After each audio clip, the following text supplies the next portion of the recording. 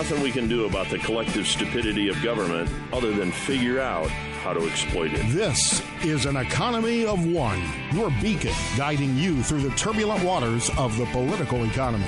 The market no longer is the invisible hand of mutual gain, but the choking grip of political self-interest. Liberty is not given. It must be taken. Let's take it back together today.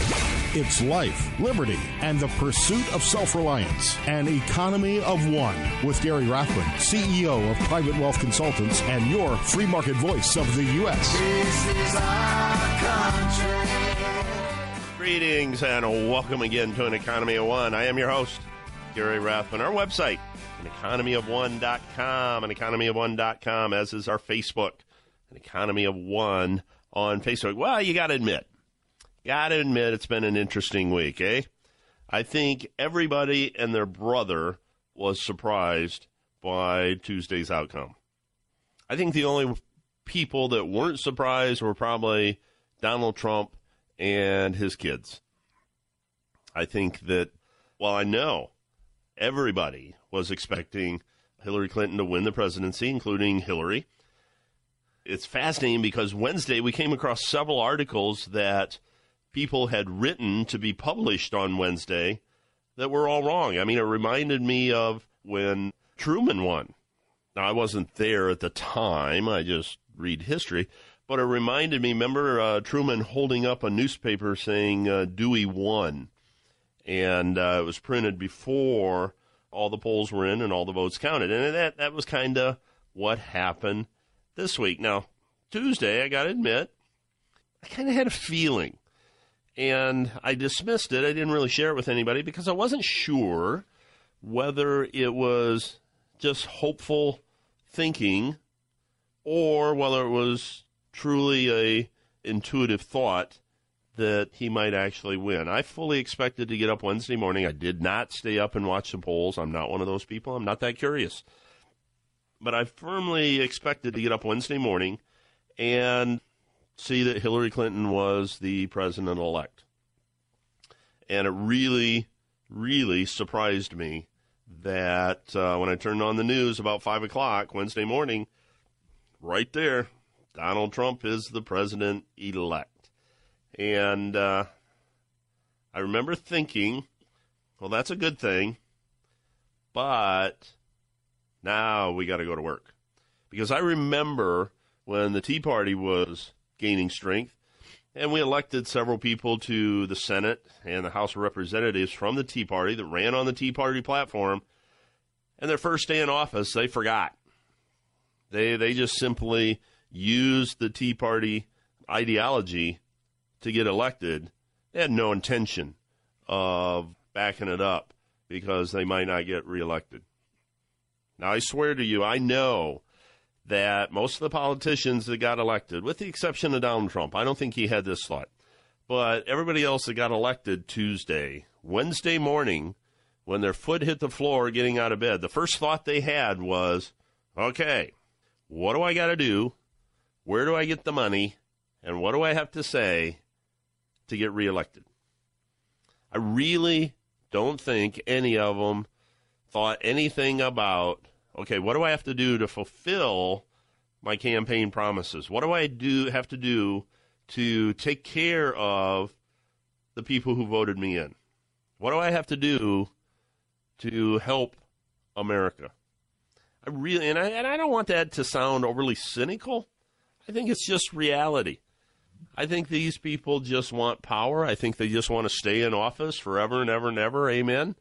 And I think that's just the nature of the beast. Now, quite honestly, I don't think Trump is that way. I don't think he's thinking, what does he have to do so he can get reelected in 2020? I don't think he's thinking that because he doesn't need this. He doesn't need to be president. I think he wanted to be president. I think it's a big ego thing. I think that he's very pleased with being president. But if he'd have lost, I think he'd be at his office today working. I don't think he'd be sulking anywhere. I think he'd just go back to work, doing what he does. this election will teach us a lot about pollsters, about the mainstream media. Both of those, with the exception of a few, were 100% wrong. 100% wrong. Now, the pundits, the columnists that came out on Wednesday and wrote columns about how wrong they were, I respect that. You know what? You screw up. You own the problem. Talk about it. Acknowledge it.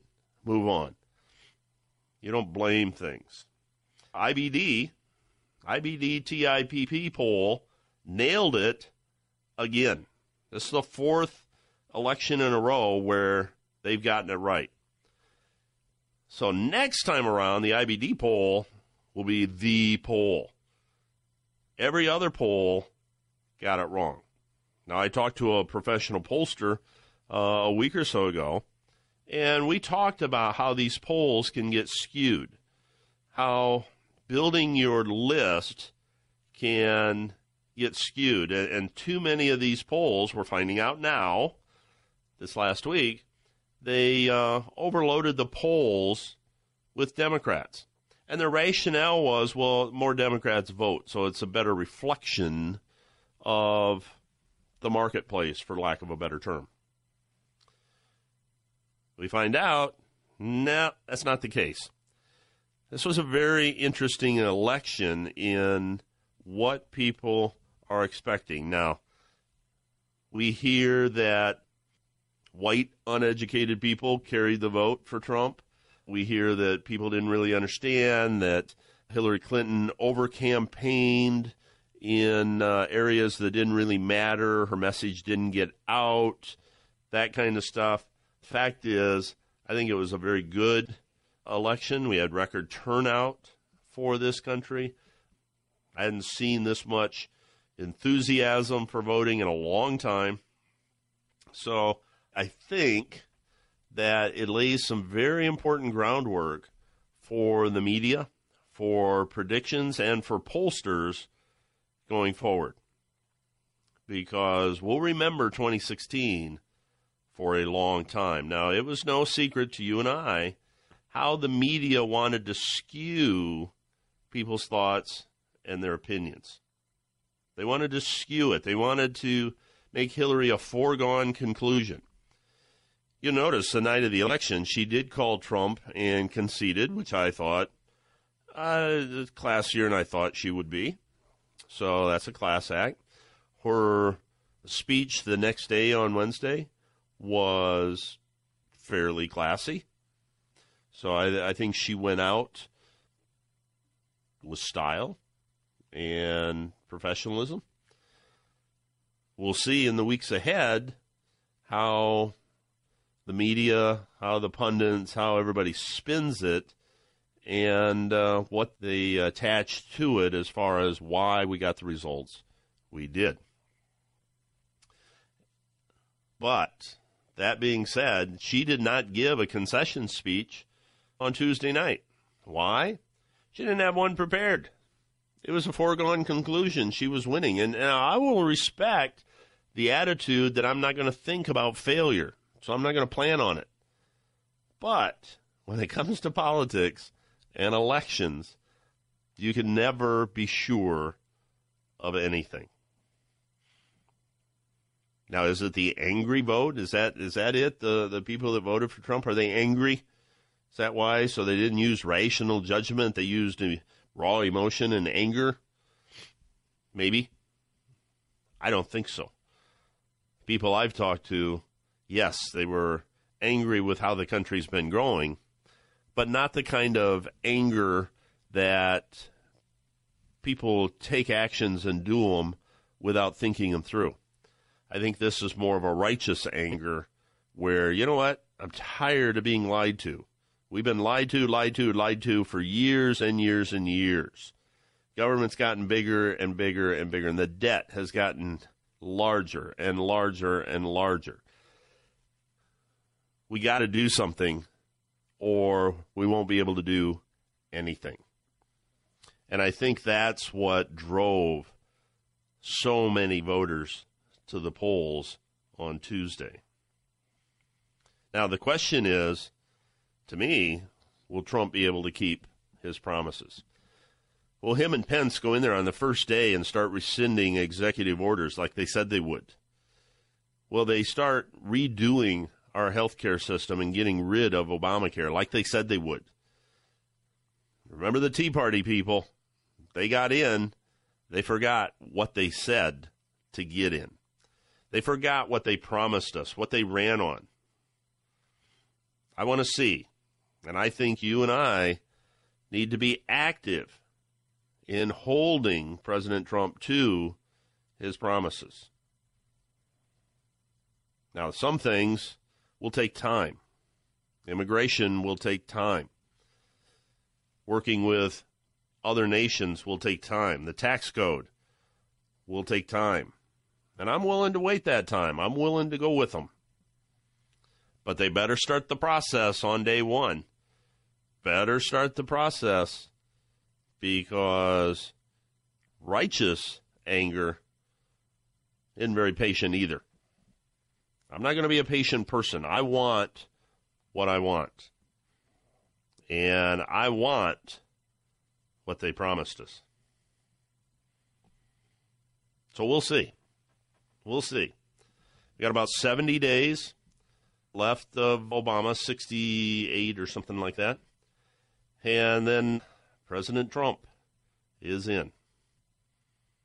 I'm anxious to see what they do on the first day. Not to mention the first 100. Coming up next, Rich Galen. He's former press secretary of Dan Quayle and Newt Gingrich. He's worked in developing nations with the International Republican Institute and Legacy International. We'll talk to him next. An Economy of One with Gary Rathbun.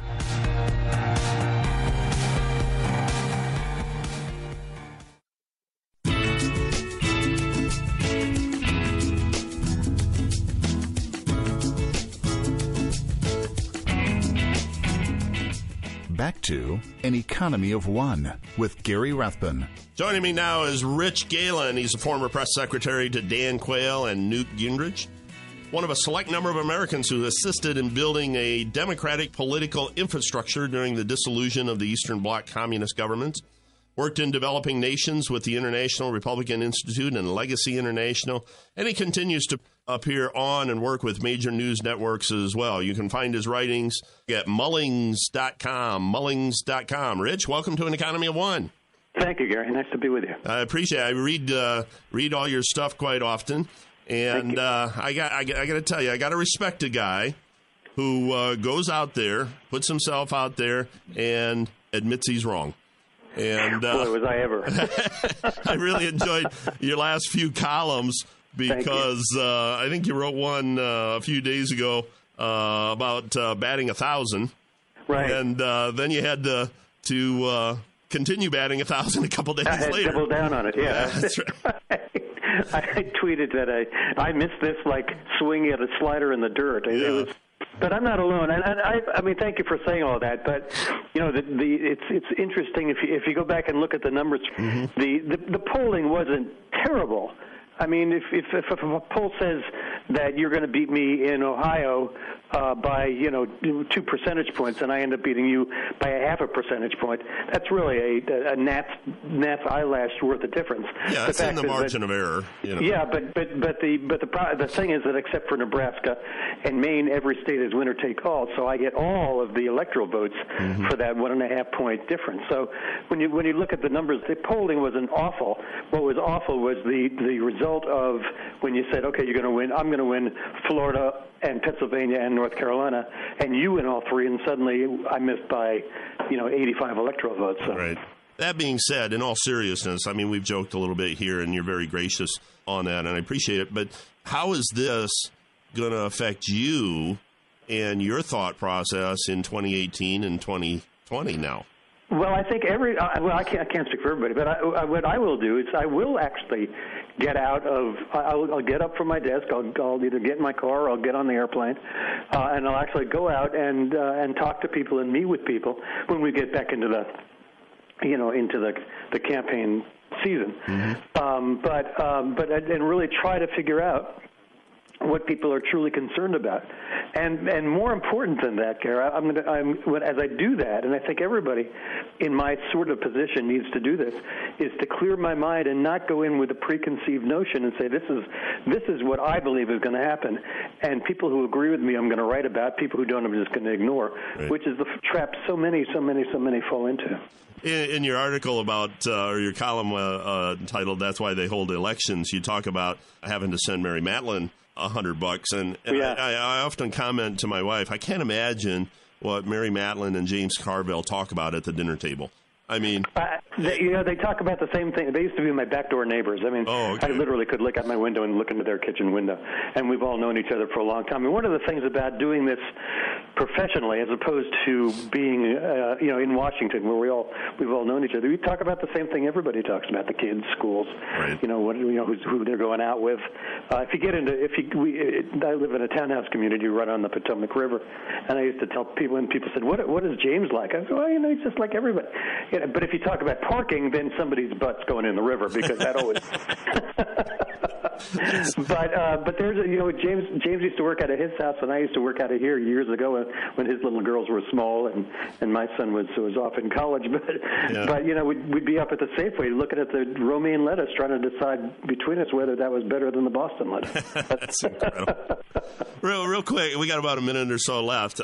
Do you think the results of this election, I mean, it's been an eye-opener for a lot of us, from the polling and the mainstream media and the different political leaders saying they're not going to support Trump, and now today, they have to have somewhat of a spirit of cooperation. You think it's changed any of the tone, the politicians and the mainstream media, and working with each other and moving forward, or do you think that we're going to be poking each other in the eye for a long time yet? I'm if you're going to be in politics, you got to be an optimist. You got to believe you're going to figure out a way to win this thing, and I'm an optimist when it comes to that as well, Gary. I really do think that maybe that era may have burned itself out. I certainly hope so. I mean, Donald Trump. I've been a Republican a lot longer than Donald Trump has been a Republican. Right. And he's Mike Pence, the incoming vice president, was the Republican conference chair. I mean, he knows the House of Representatives very well. He's going to be over in the Senate.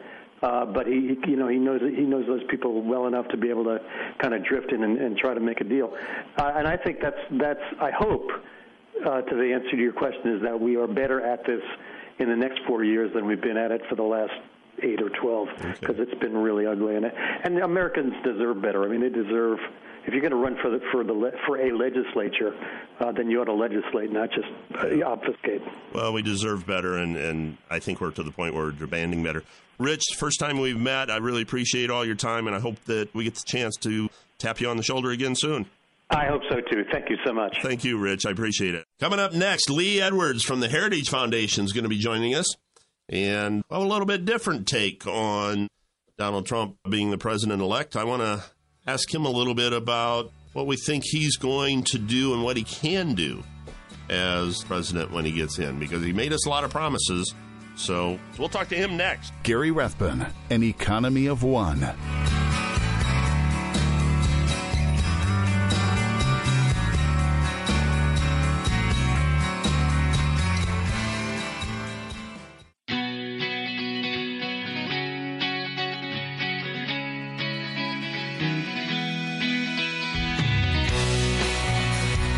Back to An Economy of One with Gary Rathbun.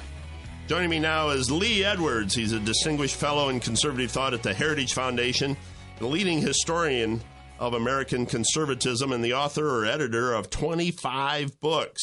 His books include biographies of Ronald Reagan, Barry Goldwater, William F. Buckley Jr., and Edwin Meese III, as well as histories of the Heritage Foundation and the American conservative movement. He received his doctorate in world politics from Catholic University, as well as a Doctor of Humane Letters degree from Grove City College. Did his graduate work at the Sorbonne in Paris, and he holds a Bachelor of Arts degree in English from Duke University. Lee, welcome to An Economy of One.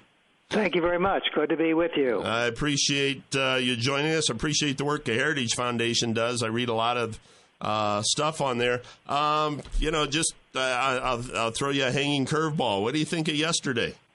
But what happened yesterday? Hillary retired from political service forever. Yes, and Mr. Obama saw his legacy, discarded, rejected, and thrown out the window. So that was not a good day for him. No, it really was. I think you can put it this way: it was a tsunami, a political tsunami. Mm-hmm. Think about it. That the president was won by the Republicans, the House, the Senate, and the Republicans picked up 3 governors, so they now have a total of 33 Republican governors. That's really a rejection. And plus, of course, as I say, it was a rejection of both not only Hillary Clinton but also Obama, who was out there begging people to vote for him, he said, if you really love my legacy.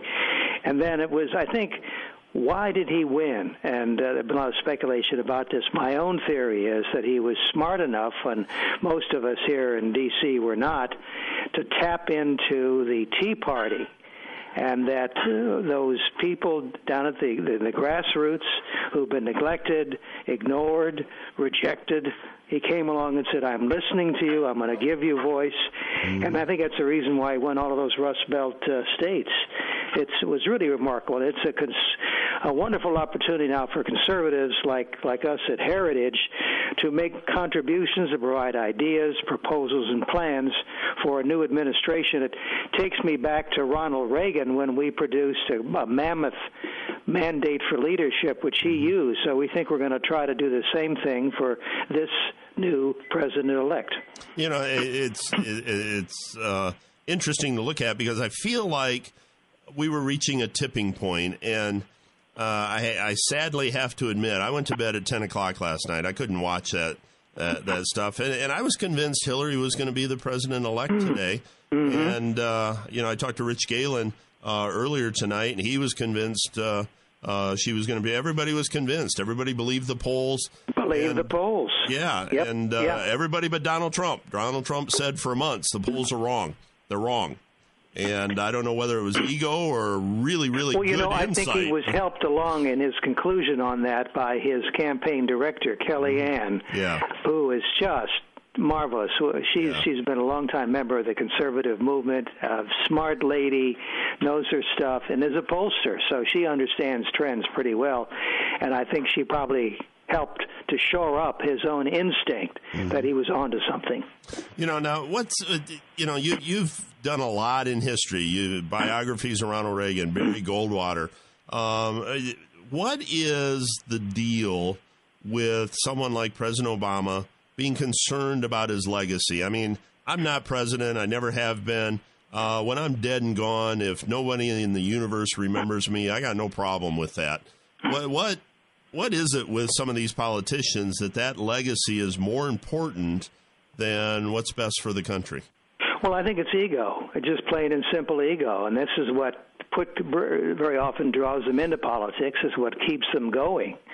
And for someone particularly like Mr. Obama, who once remarked that I'm the smartest guy in the room and I know more about polling and PR and politics than anybody else here, that this was not surprising to me, although I think he certainly did more campaigning in those last couple of days than I've ever known any other sitting president to do for a successor, possible successor.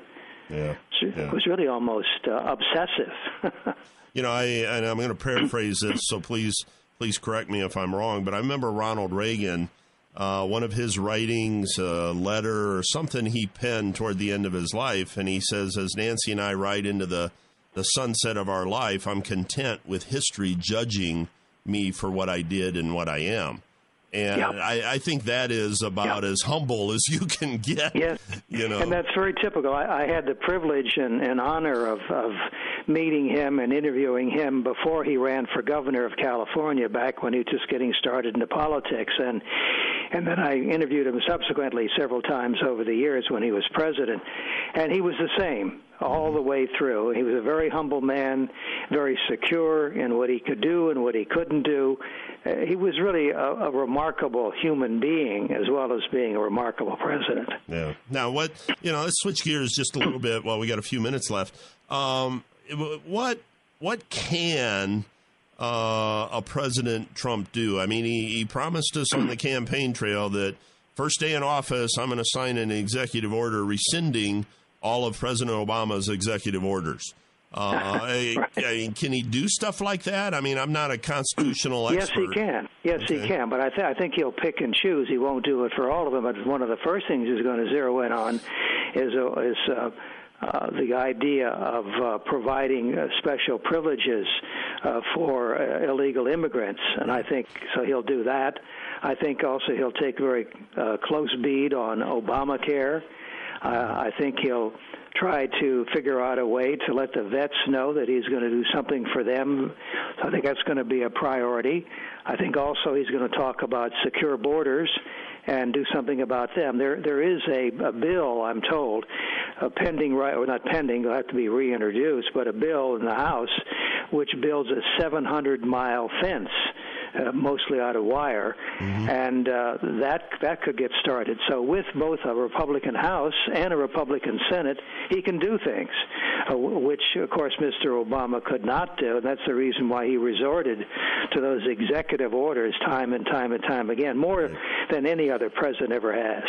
Now, one of the things that I was reading today, because to me, for the first time in my life, I'm 60, I voted in a lot of presidential elections.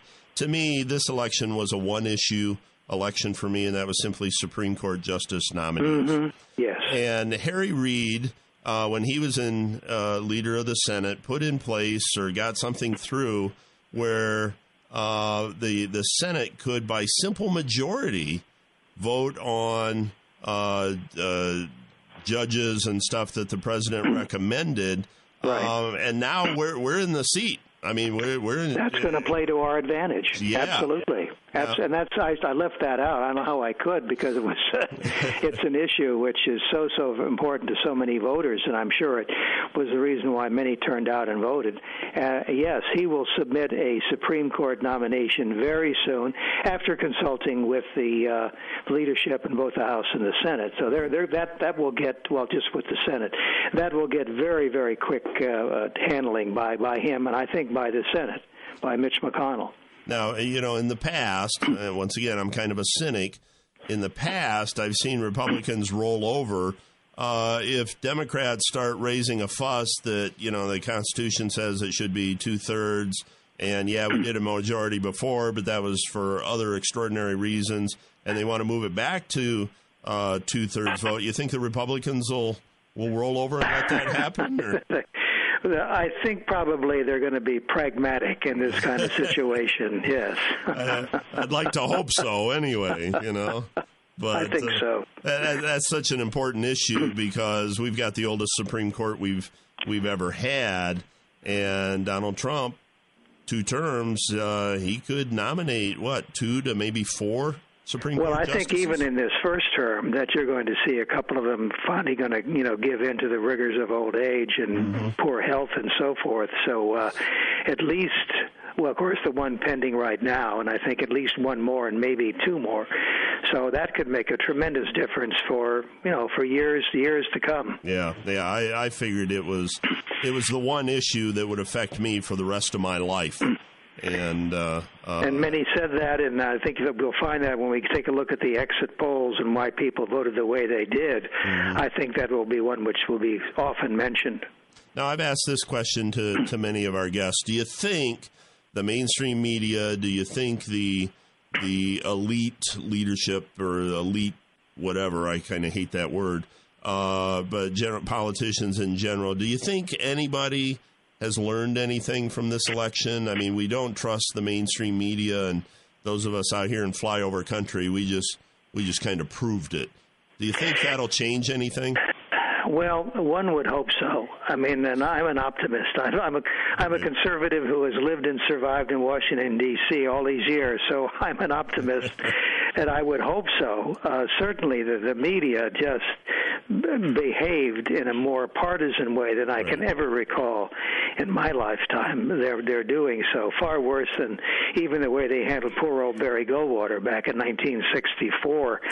So I would hope the media would learn from that and try to scale back. But already I've seen articles in which they're sniping at him, setting up straw men about, well, he said this and he said that. How can he possibly govern? As though, candidates have not said one thing while campaigning and did something else when they were actually governing. And I think that the elites are stunned right now. Somebody said to me today that they're in a sort of a catatonic trance right now. Right. They can't believe that it really happened. So hopefully with a Republican House and Senate and President, they'll get together, work together, and begin to do some good things for the people, which is what they promised to do.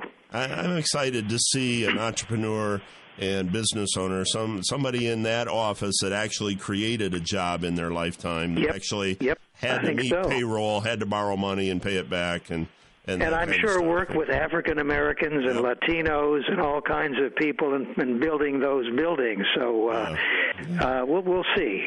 I think he's going to surprise a lot of people at just how good he is as a president. Yeah, I'm excited. Well, we've been speaking with Lee Edwards. He's a distinguished fellow in conservative thought at the Heritage Foundation. Lee, this has been a real treat for me. It's the first time we've had the chance to talk. You guys are doing great work over there, and I've met a lot of your people at CPAC and different venues, and I really appreciate you taking a little time away from your family and stuff this evening to talk to us, and I hope we get the chance to chat again soon. Well, I hope so too, and over here. And I'm going to be at CPAC at the next one. Hope to look forward to see you then. We'll look you up. I'll be on Radio Row, so we'll be there. I appreciate your time, Lee. Thanks a lot. You take good care. Have a good evening. An Economy of One with Gary Rathbun.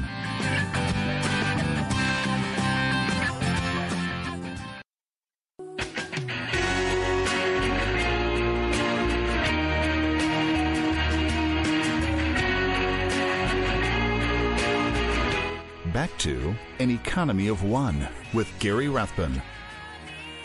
The other thing that I think it's important to look at, important thing to remember from last Tuesday's election, and that is, let us not forget the lame duck. Let us not forget that President Obama is very, very concerned about his legacy, very concerned about his signature programs. He is the antithesis of Donald Trump. Donald Trump campaigned on undoing everything that can be undone that Obama has done the last 8 years. He promised us on day one that he would sign an executive order eliminating all of President Obama's executive orders. Well, let's see.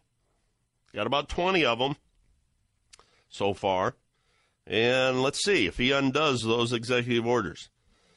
Now, President Obama's got 60, 68 days left in the office, and people around him say he's got a lot of unfinished work to do.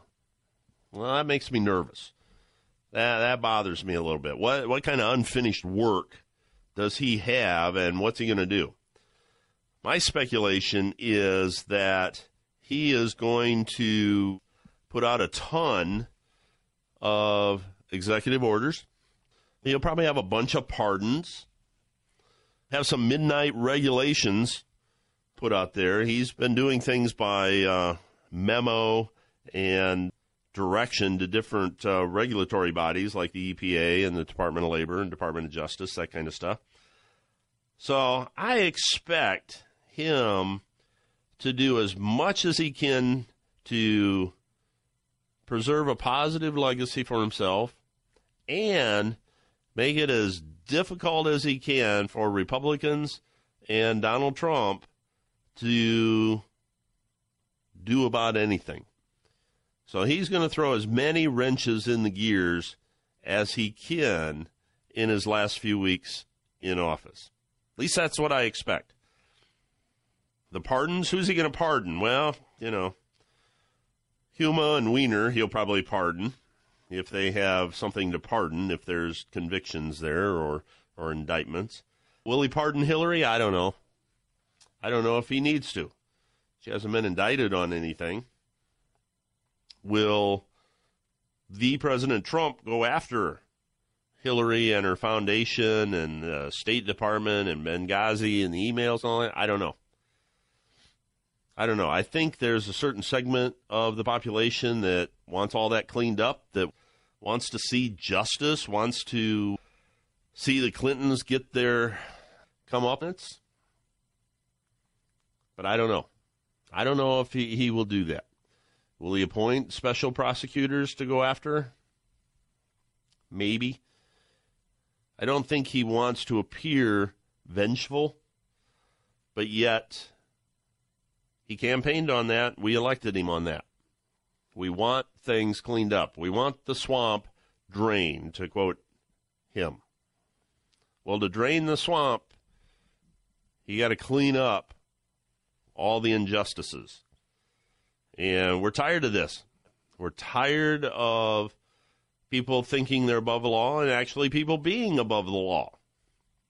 I'd like to see the Clinton Foundation go to zero and all that money they've raised actually go to some charity or something. I don't want them living the rest of their lives in a lap of luxury because of foreign money and donations going into that foundation. I don't want to see it. I don't want to hear about it. I want it gone. What can you and I do? Well, I'm not going to buy any more of their books, not that I did anyway. Not going to go to any of their speeches, which I didn't go to anyway. But even President Obama, I'm not going to buy his books, and I'm not going to go to his speeches. I'm not going to support the companies that pay him millions of dollars to write those books and make the speeches. My own little way of protesting all of this. I want that ideology to fade from the American psyche. I want it gone. I don't want it weakened for 4 years or 8 years. I want it gone. Gone. Forever. I want to hear about it. Now, that won't happen. I know that. But it's nice to think about. But it concerns me greatly what a person like President Obama will do in his last few weeks in office. Concerns me greatly. The pardons, I'm kind of on the bubble on the pardons, unless it is Hillary or some of these big things out there, Lois Lerner, that kind of stuff. The midnight regulations, that bothers me a lot because we don't see them. They don't go through the normal vetting process. We don't get to see them and talk about them and that kind of stuff beforehand. The executive orders, that kind of bothers me. But if Donald Trump keeps his promises, then it doesn't bother me so much. He can sign an executive order and President Trump can get rid of that executive order on January 20th with a stroke of a pen. Proof will be in the pudding whether he does that or not. But you're going to see over the next 6-7 weeks of President Obama on steroids when it comes to flexing his individual power. He's going to do everything he can to go out with a bang, and he's going to do everything he can to screw up Congress and make it hard for Trump and Pence coming in. Now, we'll talk about it here. We'll keep an eye on it. But mark my words, it's going to happen. I want you to have a great day. Be an individual. Be self-reliant. Be an economy of one. I'm Gary Rathman. We'll see you next time. This is our country. The views expressed on this program do not necessarily reflect the views of this station. Listeners should consult their own financial advisors or conduct their own due diligence before making any financial decisions. Private Wealth Consultants is an SEC-registered investment advisor.